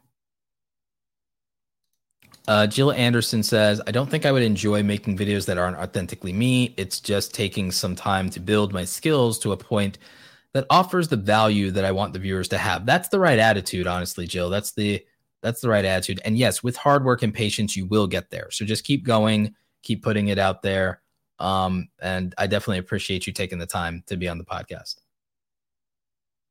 Amanda says, when I was still working, it always seemed to me that there were so many people who wanted to act like they were still in high school. Drama, drama, drama. Not everyone, but way too many. I agree with that. Is it too late to start at 55? So Johnny, I don't believe it's too late to start at 55. I've known a lot of creators in the community that start in their 50s, some even in their 60s, and have found massive success. So there is that. Let's see. Someone says, Tony says, we judge others by their actions, but we judge ourselves by our intentions. To a point. There's probably some truth to that. There's probably a truth to that. Marilyn says, I had a bad recent online situation with someone that is always forced to make a video rebutting their lies. Needless to say, this was not how I wanted to start my YouTube career. Oh, that sucks. And but here's the thing. I would not give them any more energy. That's just my personal take, is if you've set the record straight, you've put the facts out there, you've put the evidence out there, do not continue to go back and forth with them. There's not any value in it, in my opinion. You got to do what you want to do. But I just think that there's a point where the best thing you can do is just show people who you are, put the facts out there on the record, and not give people who want to be that way any more attention or energy or validation, because it doesn't really do any good. So that's just something to think about.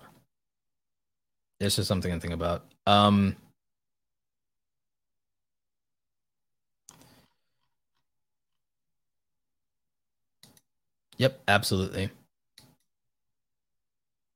So something that I think about that a lot of creators do not talk about, secrets they don't share, is let me give you somewhat of a primer when it comes to kind of like something I think creators do not share about how YouTube fundamentally works. And I can show you actually the back end of it for those of you who are in the live or audience or watching the video replays versus the audio only. I'll still verbally share this, but I'll share out loud some stuff from the podcast channel itself, this actual YouTube channel for the podcast. So with the podcast channel, I've gotten consistent on, again, this reminds me of the first time I started YouTube, how I didn't really do anything, started an account in 2009, didn't do anything until 2013 consistently. So I've started being consistent at the podcast as of December of 2021. So even though I started this podcast a long time ago, I've never been consistent on it. Never, ever, until now. The results speak for themselves in terms of what YouTube does in views, reach, and it will work for a small channel. And this is live streaming, so it debunks a couple of myths. One, can you grow a channel from live streaming? Yes. Does consistency matter more than anything else on YouTube? The numbers don't lie. Yes. Uploading or streaming or whatever, being consistent matters the most out of anything. is quality over quantity a thing? Not unless you are a spectacle channel filmmaker, or you're making larger than life content, or you're making a portfolio. Quality over quantity is not real. YouTube is a responsive system. The quality over quantity creators are the exception, not the rule. Most people are not in a position to do that type of thing to where quality over quantity matters. And I know quality over quantity creators, but it's preached when it is the exception and not the rule. The most proven path to success, the most reliable path to success on YouTube has always been consistency, and consistency plus frequency is quantitative, not qualitative. Consistency and frequency are quantitative and measurable, not qualitative. Quality content is a subjective, emotional, attention-driven variable, and it looks good on paper to just get more views per upload. But you are paid by the number of views that you get in aggregate throughout the month. I want you to remember that. It looks good to get paid to get more views per upload, but you're paid on how many channel views you get for your uploads all together.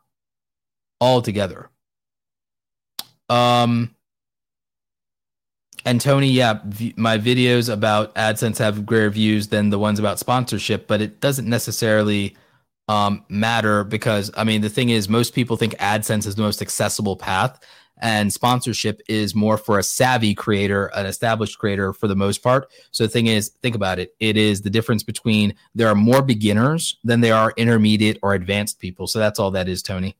Thank you for the question, but just to clarify, think about it. There are more AdSense feels more accessible than brand deals, and largely it is at the beginning. There's more beginners than advanced people. Sponsorships are intermediate to advanced creators, not beginner creators. There are more beginners than intermediate to advanced people. That's just a numbers thing.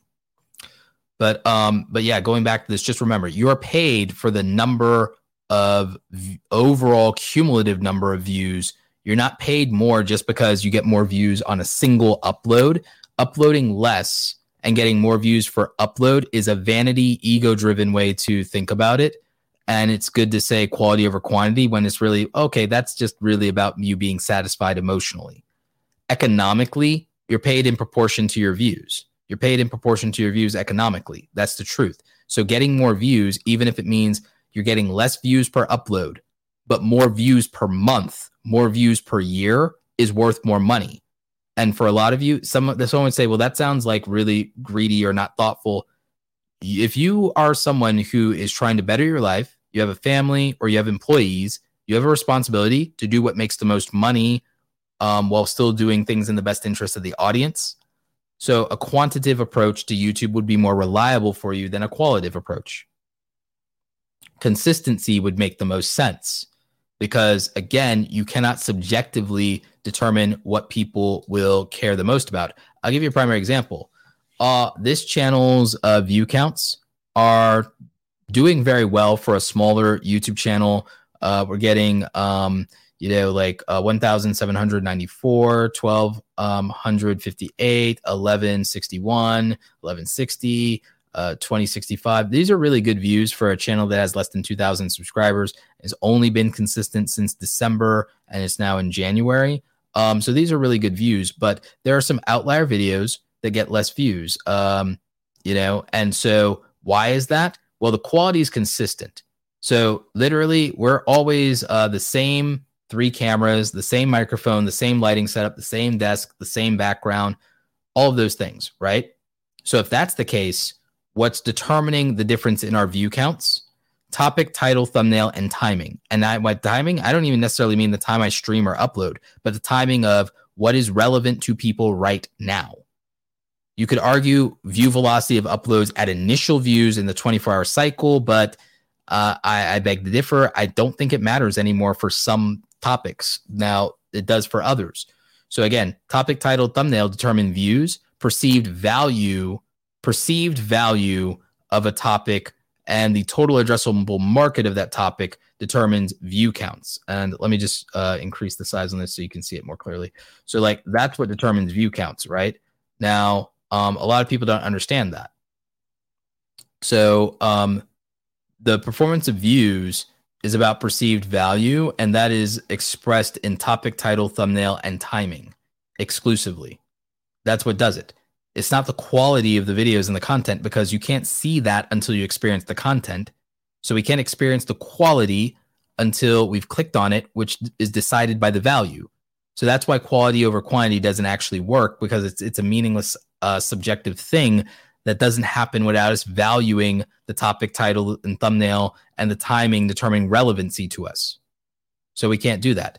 People think quality content, they mistake being relevant for quality content. That's the difference, right? So that's the problem. And then in terms of what we already saw from the analytics side is that consistency and frequency, aka quantity, largely determines some of our capacity to make income.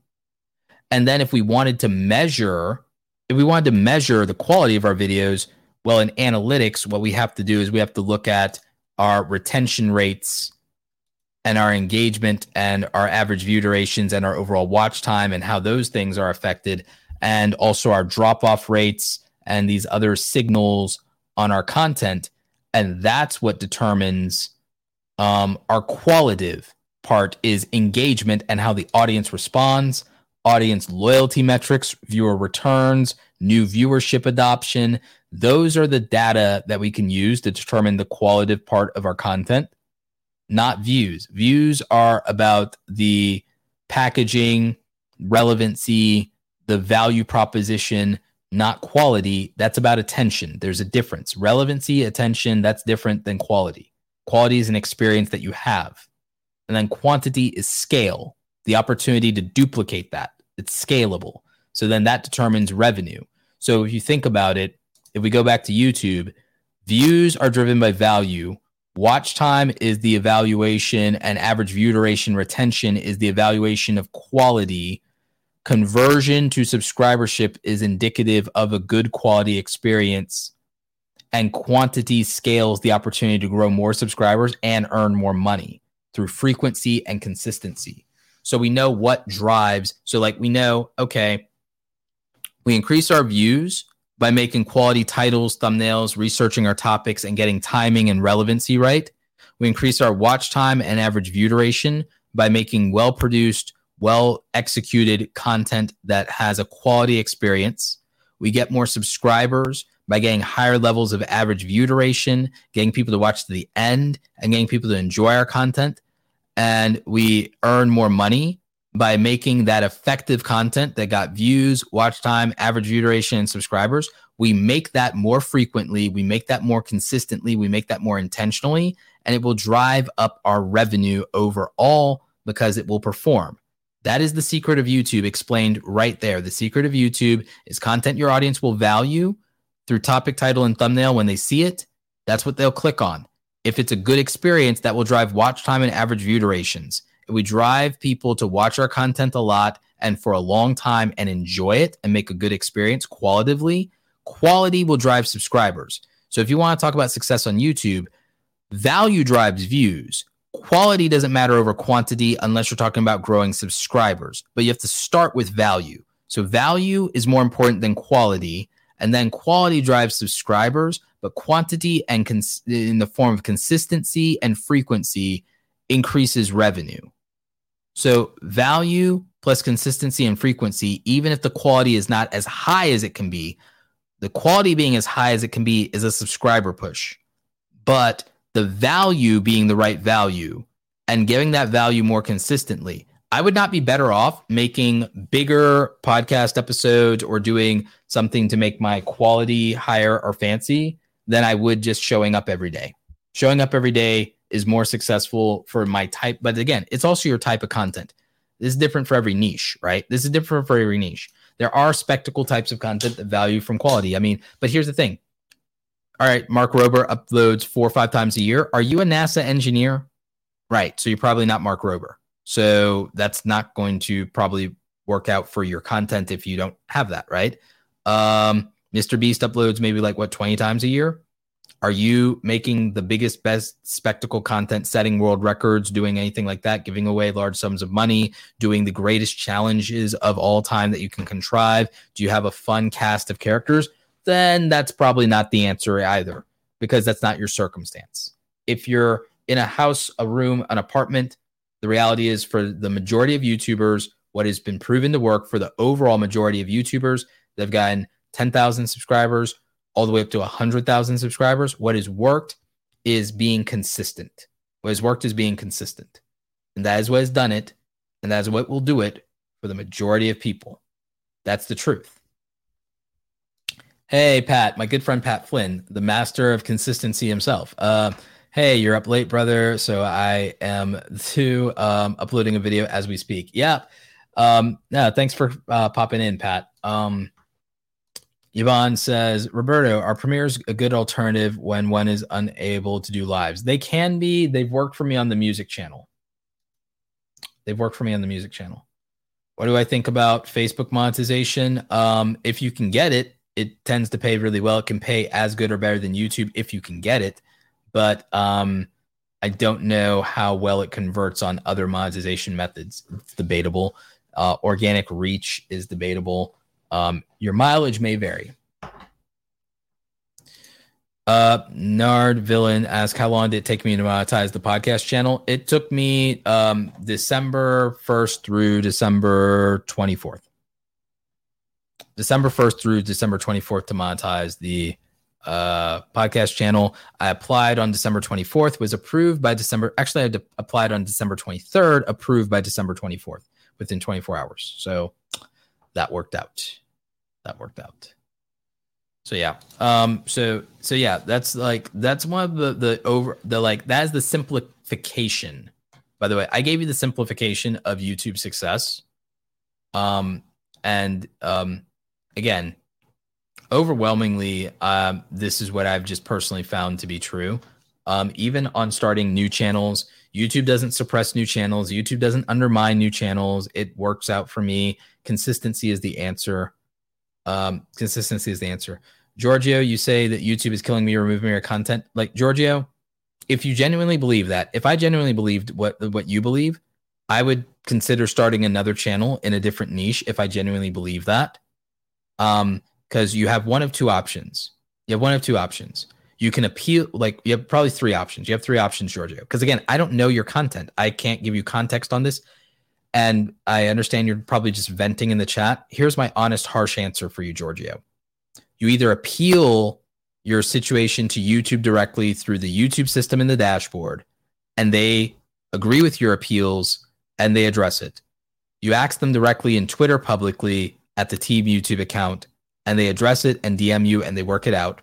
Or you go a different route. You keep the same channel and you make different content that isn't the same as the content that's being removed, and you build off of that and you move forward and you get past it and you accept that you're playing in their platform and that you may not feel like it's fair, but they set the rules and that's how it is, because that's the truth. That's reality. It's not about what you think is right. It's not about what you think is fair. It's about what is the reality of what's going to happen here. Or you go another route. You be a crusader. You harp, you fight on it, you make content about it, you try to expose them. And then the reality is there's a 99.9% chance that nothing will change. Or you go a third route. You build a new brand, you start a different channel in a different niche that you like more, that is not in jeopardy of having videos removed from YouTube. On a new channel, fresh start, so that you leave behind any of the emotional and mental attachment you had to your old situation. Even if it means leaving the old audience and what you built behind, you're starting fresh with all of the previous experience and knowledge and move forward. And I know you probably won't like those answers, but those are my answers. My answers are, you can appeal YouTube's rulings and accept that. You can and move forward, and then maybe they give you an answer. You can change your content on the existing channel and move past it and say, okay, I'm just doing it differently now. You can go down the right of fighting them and they will win. Or you can start a new channel and leave the emotional baggage of the old channel behind. I leave it to you to make a choice about which one of those things you want to do. I'm not trying to seem not sympathetic. I'm trying to be the most realistic with you. And I'm trying to not pander. I'm trying to just tell you, here is the truth. You fight one of these platforms, you will most likely lose. 99.9% of the time, an individual does not win against an institution, does not win against the platform, does not win against the establishment. And it is largely going to be an expenditure of energy that could have been spent in a more productive and fruitful and less frustrating endeavor. No one wants to say that. No one wants to tell you that, because that is not what people want to hear, but it is the harsh, unvarnished truth of it. What people like to hear is go, go, go, fight, fight, fight. It's unfair what they're doing to you. This is a disgrace. This is a travesty. You should go out there and you scream it from the rooftops. You can do that. It's largely unproductive and it almost never works. And you've seen that with your own eyes. You've seen it time and time again. The most practical thing is to pivot and say, this is not working. I will move to something that is, and I will move to something that is just as or more satisfying that does work. Because in the end of the day, you have to make a decision.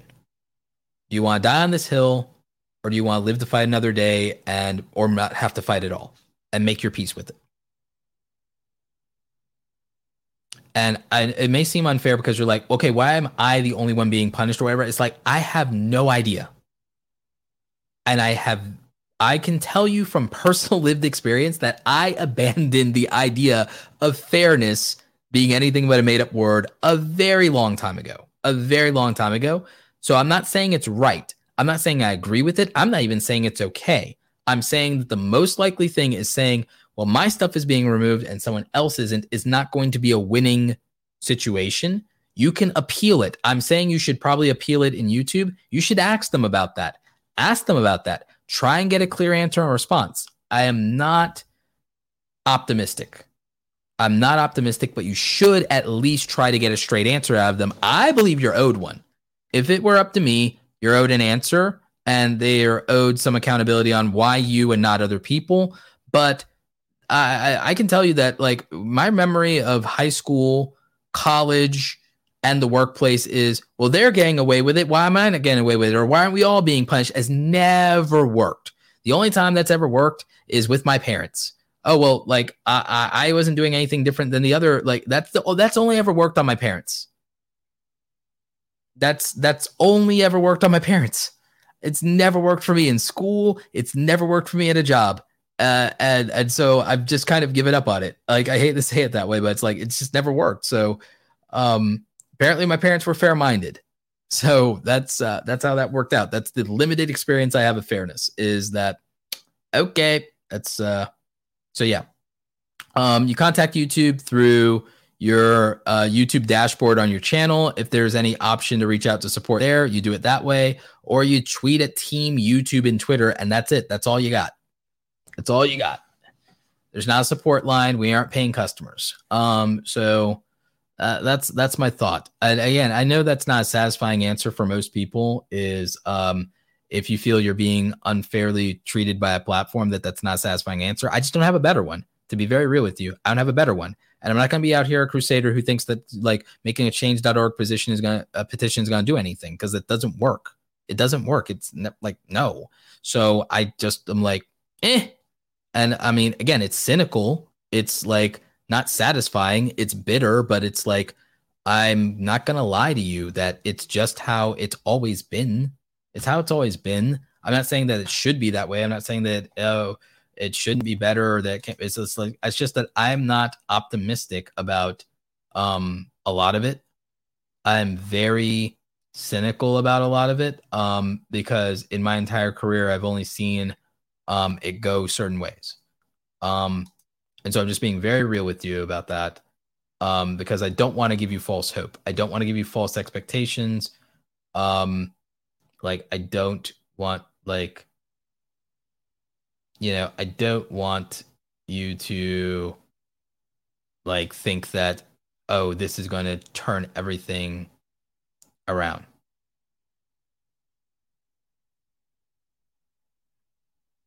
So that's, so that's the thing. I don't want to give you the false impression that you'll get your content restored when I have like no realistic way or reason to be optimistic about how that's going to play out.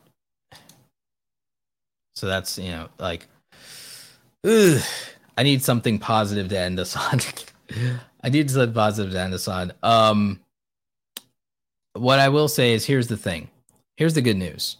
If you build a good audience, if you build a good community, if you get people who are emotionally very invested in you and the content you make, if you start something new, they'll usually follow along with it. The other thing is, if YouTube is taking down your content and you think your content deserves to exist somewhere, here's the other good news. While YouTube is the best content platform to monetize on, there are other content platforms to share content that you think should exist, whether you get paid for it or not. So you can upload to other platforms. You can upload to Facebook. You can upload to IGTV. You can upload to TikTok.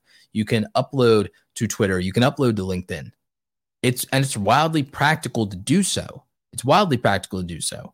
I upload my content to other places largely as a hedge against anything that could happen on YouTube as well.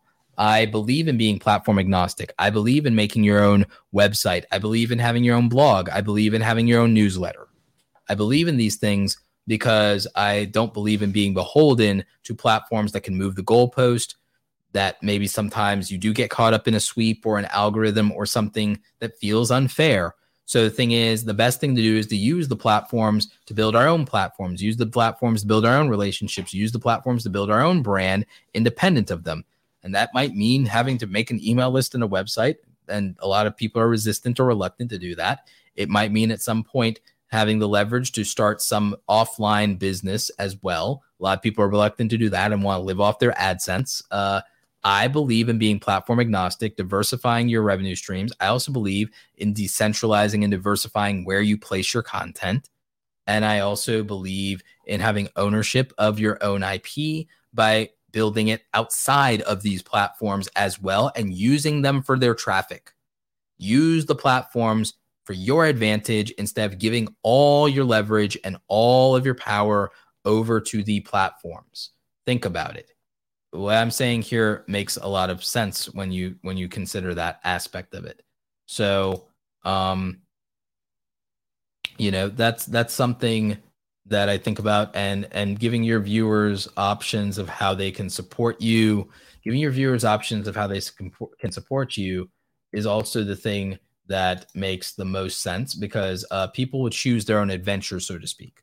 People would choose their own adventure. And so the more options you give them, the more control you can actually have over the experience. And then you also can always make sure that you're acting in the interest of your audience and what you guys agree to in terms of like how you want things to be, what you want the culture to be, all of those different aspects of it. So I would just keep that in mind as well, is that you always want to put yourself in the position to protect the integrity of your relationship with the audience. That's the thing. And I think that's where we're going to end it this evening. For those of you who are on the audio only, after the live show ends on the audio side, we actually have a Q&A session for a couple of minutes on the live. So you want to be subscribed to the YouTube channel. But if you're an audio only listener or you're watching the replay, please make sure that you give us a rating and review over in iTunes and Spotify, or rather it's Apple Podcast now and Spotify, not iTunes anymore. And if you are still here, make sure you stay tuned for the live experience. Stay awesome. We'll catch you on the next episode. This episode has ended, but your creative journey continues. Visit createsomethingawesametoday.com and access all links and resources mentioned in today's show, all designed to help you create something awesome today.